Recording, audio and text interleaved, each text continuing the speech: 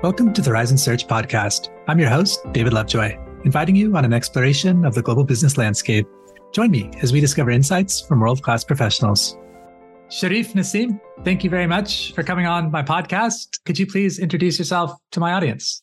Yeah, sure. Thank you, David, for having me. Yeah, so my name is Sherif Nessim. I'm the founder and managing partner of Jadar Capital, which is a VC firm focusing on investing in startups in emerging markets. I'm born and raised in Egypt. I'm an electrical engineer by education. And I've been working for the past 23 years in Middle East, North Africa, as well as Pakistan and Bangladesh in the telecom and technology sector. So pretty much my experience and my DNA is based in underserved, emerging markets, underdeveloped markets, where there are a lot of similarities as well between these different, I would say, geographical regions. So essentially, Southeast Asia is definitely different than Middle East, different than Africa, but I mean, this gave me like an exposure to different cultures, but they're connected when you look at it from the problems perspective. I was part of Orascom Telecom Group, which is a mobile carrier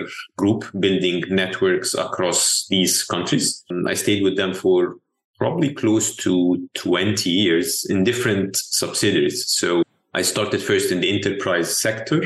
Then I moved into the telco 2005. And this is where I spent, 15 years up till 2020. So my role was mainly working with the telcos to help them develop mobile value-added services in these different, I would say, geographies and countries, where in a lot of cases, the infrastructure or the traditional infrastructure is not there, like the fixed, for example, communication. But in terms of mobile penetration, it's high. So in a lot of cases, this was like a channel or a launch pad for most of the services to get into access to these users. So yeah, our core was actually anything other than a person calling a person or sending them a text. This falls under mobile value-added services. I would define it like this. So whether this is like entertainment services or like essentials like payments, or it could be mobile content like music streaming and video streaming, or mobile payments and wallets and so on. This is, I would say, my background as a technology operator. And maybe later, we can touch base on, how I transitioned from like technology, being a technology operator, investing in technology. Well, you took the words right out of my mouth. But before we get there, you mentioned that there's some similarities between these different markets or different countries. Could you give us an example of a learning you had in, say, Bangladesh or Pakistan that you then applied in a different market? Yeah, I think most of these markets, as I said, they have infrastructure problems that are very similar. And this can be in the communications side, where most of these regions, they lack the fixed communication. So they don't have like fixed phones at home. And all of a sudden, their actually means of communication was actually the mobile line that they have. This created a lot in terms of I would say, accelerating the digital transformation. Because again, it's hard, for example, and I can give an example from maybe the financial sector. Okay. So it's hard for a person if they're banked through a traditional brick and mortar bank where they go to the branch and finish their stuff. They get used to this, and now it's hard to convince them to move to digitally, do stuff online or use a mobile phone, or you can actually open a bank account at a non-bank or non-traditional banking institution. It's very hard. Where when you look at countries that the majority of the population, they are unbanked. They never actually dealt with a bank. So for them, managing money has been through the non-traditional community kind of solutions. So once they find like a fintech company or a solution, mobile app on the mobile, it's actually easier for them to adopt it because they don't compare it to, we have a trust in the formal financial institutions and the banking sectors. They were never actually a customer there. So I think in most of these countries, and this is obvious, for example, in Africa, in Kenya with M-Pesa, and it's similar case as well in Pakistan, where people that are unbanked, they can easily actually transform and adopt newer technology, and they can easily and trust to open an account in a neobank or a digital bank or a 100% online bank. So yeah, I think these are some of the similarities. I think the two core things that I think is common between these regions are, number one, the infrastructure, the lack of the traditional infrastructure, and probably the financial sector. Definitely, it's very similar, where most of the population are unbanked. So the transition to the digital banking was easier, I would say. That to me sounds like opportunity. I was speaking to a couple of businessmen in Vietnam, and in some respects, they compared themselves to the US market and said, we are X number of years behind, their words. And I said, well, I don't think it's going to take you that many years to catch up and perhaps surpass, because in some ways, as you rightly pointed out, I believe in Myanmar and in India, Southeast Asia as well, with the smartphones, they skipped the whole landline and they just went straight into, I guess it'd be Web3 coming up, I guess, but the latest version, and it makes them more agile in some respects.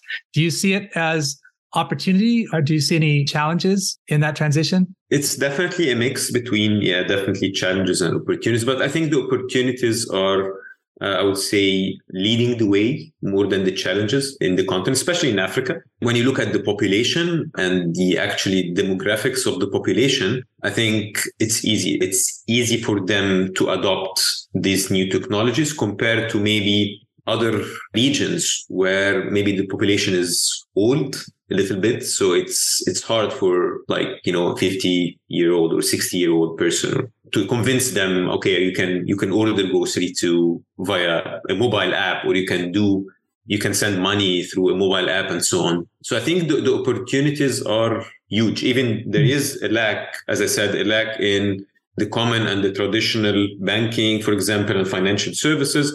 But given that the population in these areas like Middle East and emerging markets in general, and more specifically, maybe Africa, the population is so young, I think this creates a huge opportunity for transforming them into like users that use these services. I could see why you would want to be very involved and drawn to that space.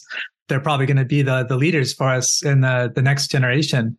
In some respects, I look at it, to use a linguistic example, is your native language Arabic?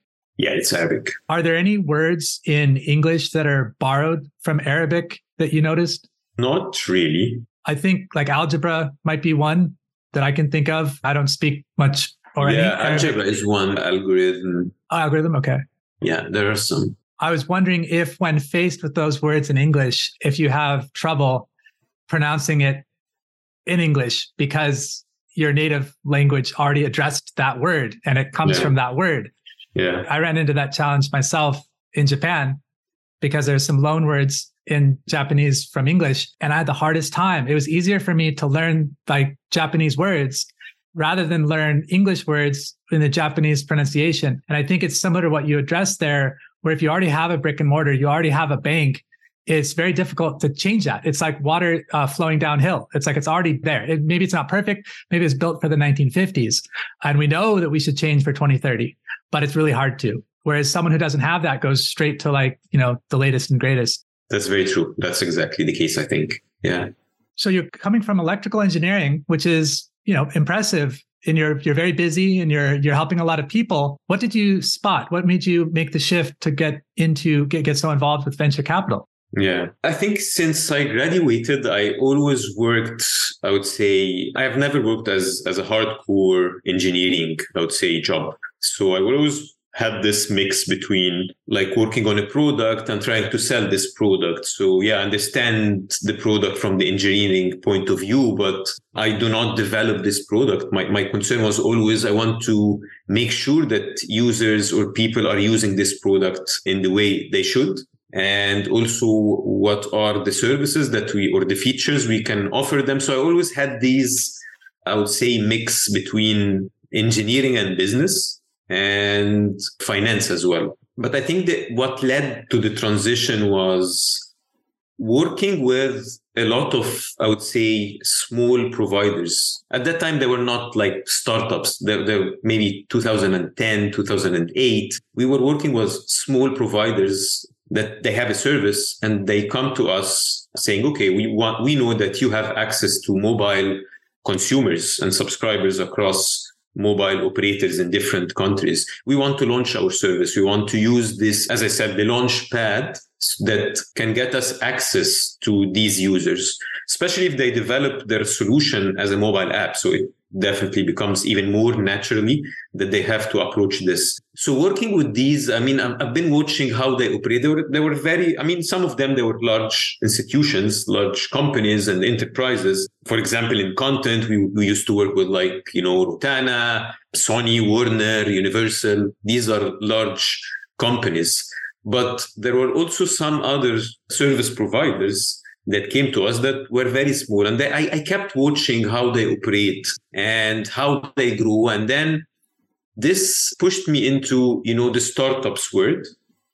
And I started to help them as well. I mean, what started as a business relation, then they would say, okay, we're now getting into our expansion plan. We would probably prepare a pitch deck if you want to have a look at it and maybe help us with some comments or feedback and so on. And also, I mean, in a lot of cases, okay, they need help with a business plan, with their financial model and so on. So I started to do this probably 2012, 2013, helping startups, whether partners, friends of friends, with their pitch decks.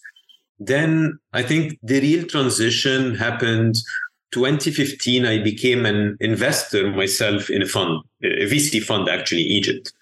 And at that time, I was curious to understand more and more about VCs and how life inside a VC looks like. What do they do? How they pick the startups? What do they look at? And so I started to learn more and more about VCs and startups, how to evaluate them, the ecosystem, connect to different players like different accelerators, the local angel groups and angel networks in different countries and so on. And the more I got involved, the more I actually fell in love with, the whole startups ecosystem and how dynamic it is. And also, I mean, I think personally, I love like having this horizontal knowledge as opposed to probably a vertical one.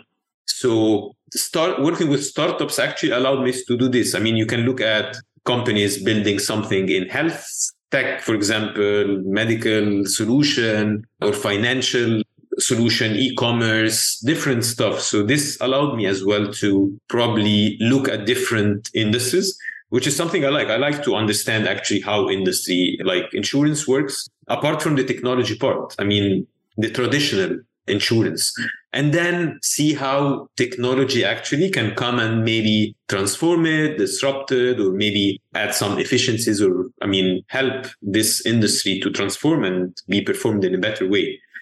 So I think, I mean, the real transition point was when I became an LP or investor in the fund. So this forced me as well to start to learn more and more about, okay, where did I put my money? I put it in a VC fund. I want to know how they operate this and how they manage to, achieve the returns they promised they would. Then probably 2 years after becoming an LP in this fund, I decided this is something I would love probably to be doing. I want to move from being a technology operator to a technology investor. I love technology, so I want to remain definitely in this sector, but maybe instead of operating tech companies and operating different technology and products, I want to invest in these companies. So I started probably at that time to have this, I would say, plan, definitely by studying a lot and starting to build my network across different countries in emerging markets. And I was lucky again. I think because of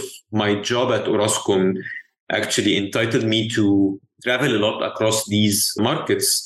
I had the chance to connect to the different ecosystem players in different countries, like in Pakistan, Bangladesh, and in Egypt, in Middle East, Sub-Saharan Africa as well. We used to operate in Zimbabwe. We used to do some business as well with operators in Kenya and Nigeria and so on. So this allowed me to start to look at the different players in the startup ecosystem in these countries and develop my connections and so on. In 2020, I actually left the company and I moved to the States in June 2020. It was in the middle of COVID, actually. What timing? Yeah, perfect timing, I know.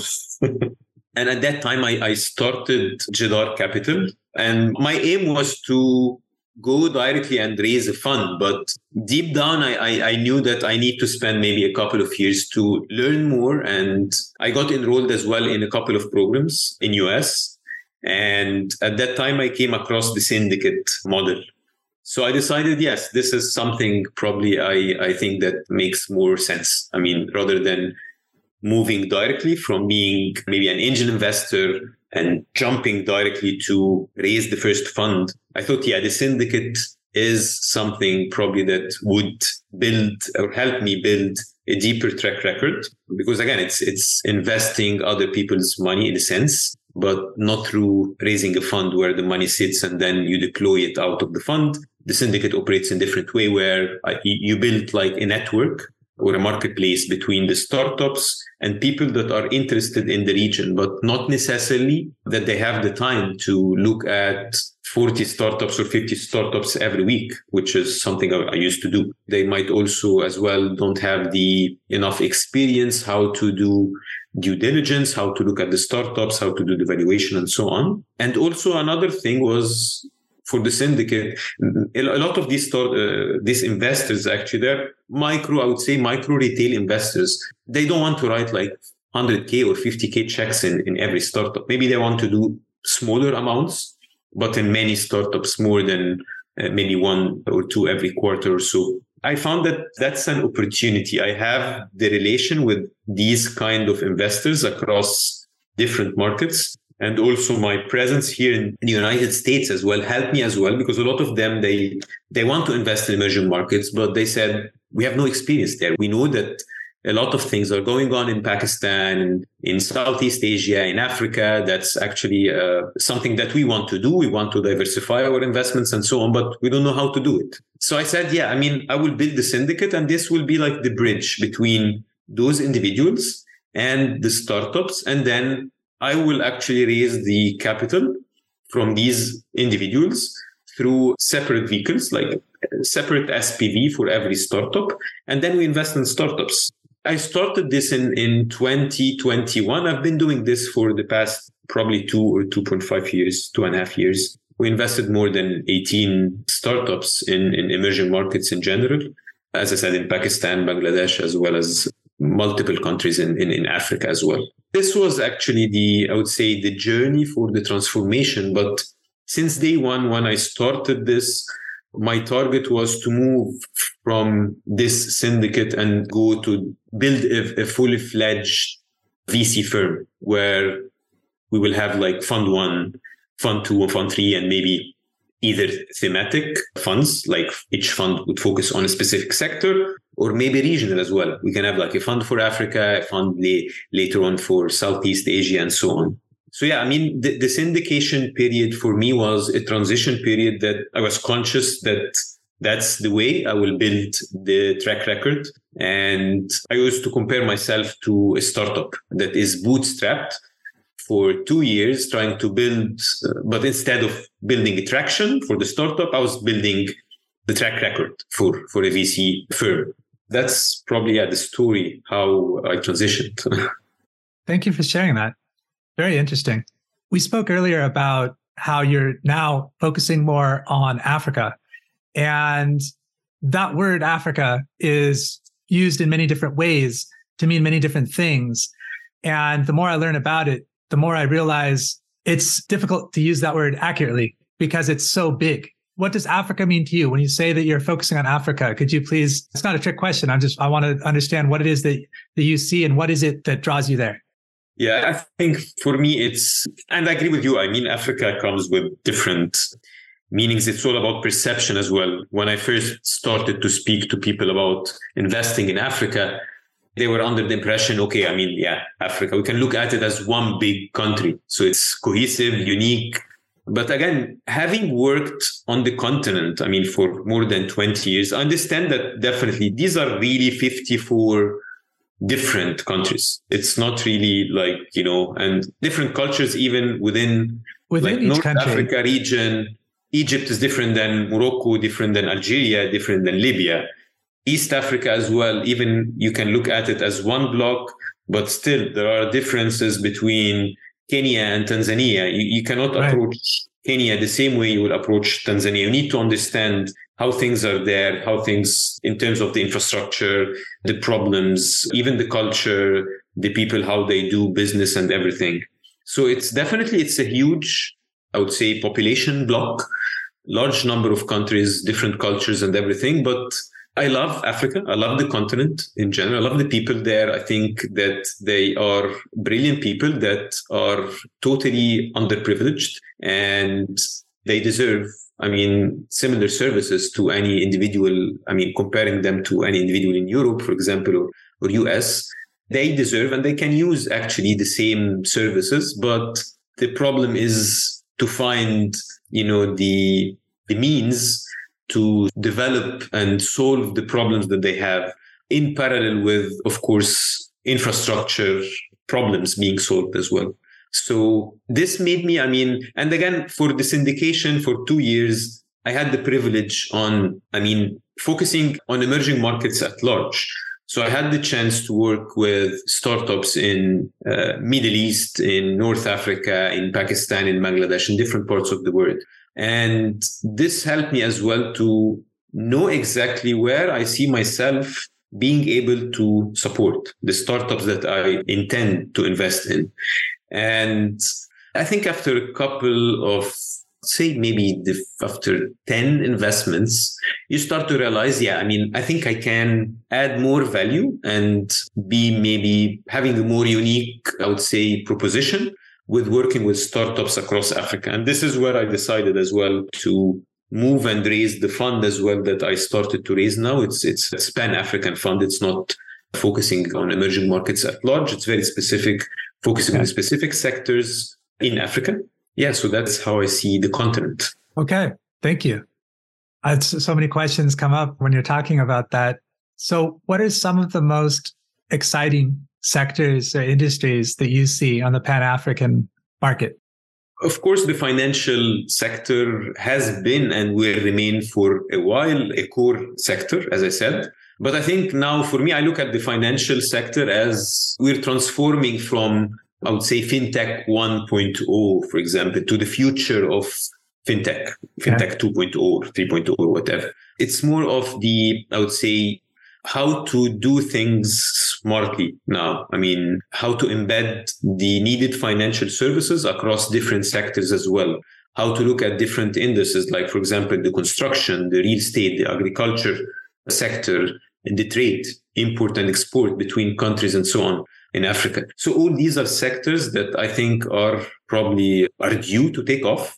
And definitely the financial part would be like, I would say, the foundation that needs to be there. So probably we need now to see companies doing financial services more as FinTech as a service. They will avail different financial services for these new wave of companies, especially with the African Continental Free Trade Agreement. I think a lot of trade will actually start to happen between different countries, which is currently non-existent. Almost non-existent. If you look at any country across Africa, the majority of the GDP is internal products as well as probably trade with maybe China and India and other countries. But due to a lot of infrastructure problems and probably scattered providers across the continent, it's very, very hard to build up on this trade between countries. So I think with the activation of the African Continental Free Trade Agreement, I think it came into effect probably last year, probably. And just recent, less than a year. So I think we will start now to see, especially the SME sector, the small and medium importers and exporters, because the large exporters, actually, they can afford, for example, to go to a bank and open an LC, and they usually are large companies working with each other. There is trust and so on. But there is a long tail, actually, of a lot of local products that can actually move and be exported and imported between different African countries. But when you speak to these small importers and exporters and ask them, what's the main problem that is stopping you to do this? It's one of the problems there is the trust. So again, the buyer and the seller in different countries, they're small, they don't know each other. So again, they go like, send me the money, I will send you the goods. The other side, no, I don't know you well. Send me the goods, I will send you the money on the spot. So, and they end up not doing actually the transaction. So there are a lot of businesses is actually waiting for platforms and solutions to solve this problem. It can be as simple as, a trusted escrow service provider, for example, trade finance provider to help, with the small preparations that maybe an exporter need to be doing, maybe in packaging or whatever, but they don't have enough capital. And what they need is really like 60 or 90 days of financing just to make sure that they're able to put the things they want to export, they packages, they prepare it, and they send it to the other country. So I think companies and startups trying to work in this area, which is huge, by which it's not a single sector. This means fulfillment centers, digital freight companies, supply chain companies, as I said, the financial sector as well, trade financing, escrow services. A lot of services actually can be built and startups can be built to solve this problem and help actually to empower and enable this treaty, the trade treaty, the African Continental Free Trade Agreement, to come into effect faster and more actually efficiently. Seems like the perfect place at the perfect time. A connected Africa would be a sight to behold for sure. Right now, it seems like most of the development and investment would be somewhat siloed within a certain region or country. Yeah. But I guess with your ability, having worked for a fifth of a century in different countries, because you're able to make some connections that other people can't and maybe transfer some knowledge so that, well, just for example, what you might learn in Nigeria, you can then apply 50% right away in Kenya. And so are you seeing that this kind of compounding effect? Yeah, of course, that happens a lot. And actually across the 18 portfolio companies, a lot of cases, you see like complementing services. Maybe a startup in Kenya can partner with a startup from Nigeria and they complement each other. And then each of the two startups, they can launch in other countries and so on. Mm-hmm. So there's a lot of actually, I would say, cross-pollination and partnership that it's a privilege for VCs and investors that they see actually the bigger picture, especially if these are companies within their portfolio companies. So it's easy for them actually to connect them and make sure that they can both grow working together and expanding in different markets together. Are you seeing some challenges culturally as you go from far-flung region to far-flung region? Or is it pretty universal that you're like, everyone needs finance, and once you show people what you can offer, everyone's on board? Are you facing any resistance? There is definitely the localization part. And again, that goes or takes us back again to the perception of people think of Africa as one country. Yeah. It's actually different, and you need to localize the global or the universal problem. The universal problem is probably the same, which is definitely, a person living outside of this capital city, for example, or major cities in Cote d'Ivoire or in Nigeria or in Kenya, probably all of them, they will not have access to banks. Banks are concentrated in the major cities across Africa.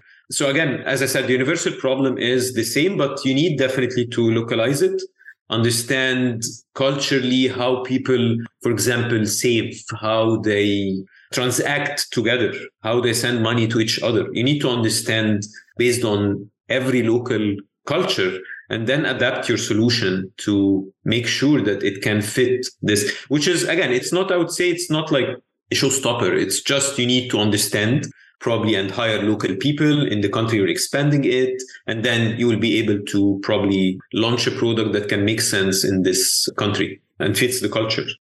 Okay. Is it too early to say, like to share some success stories? Yeah, I'm proud of a couple of, definitely companies.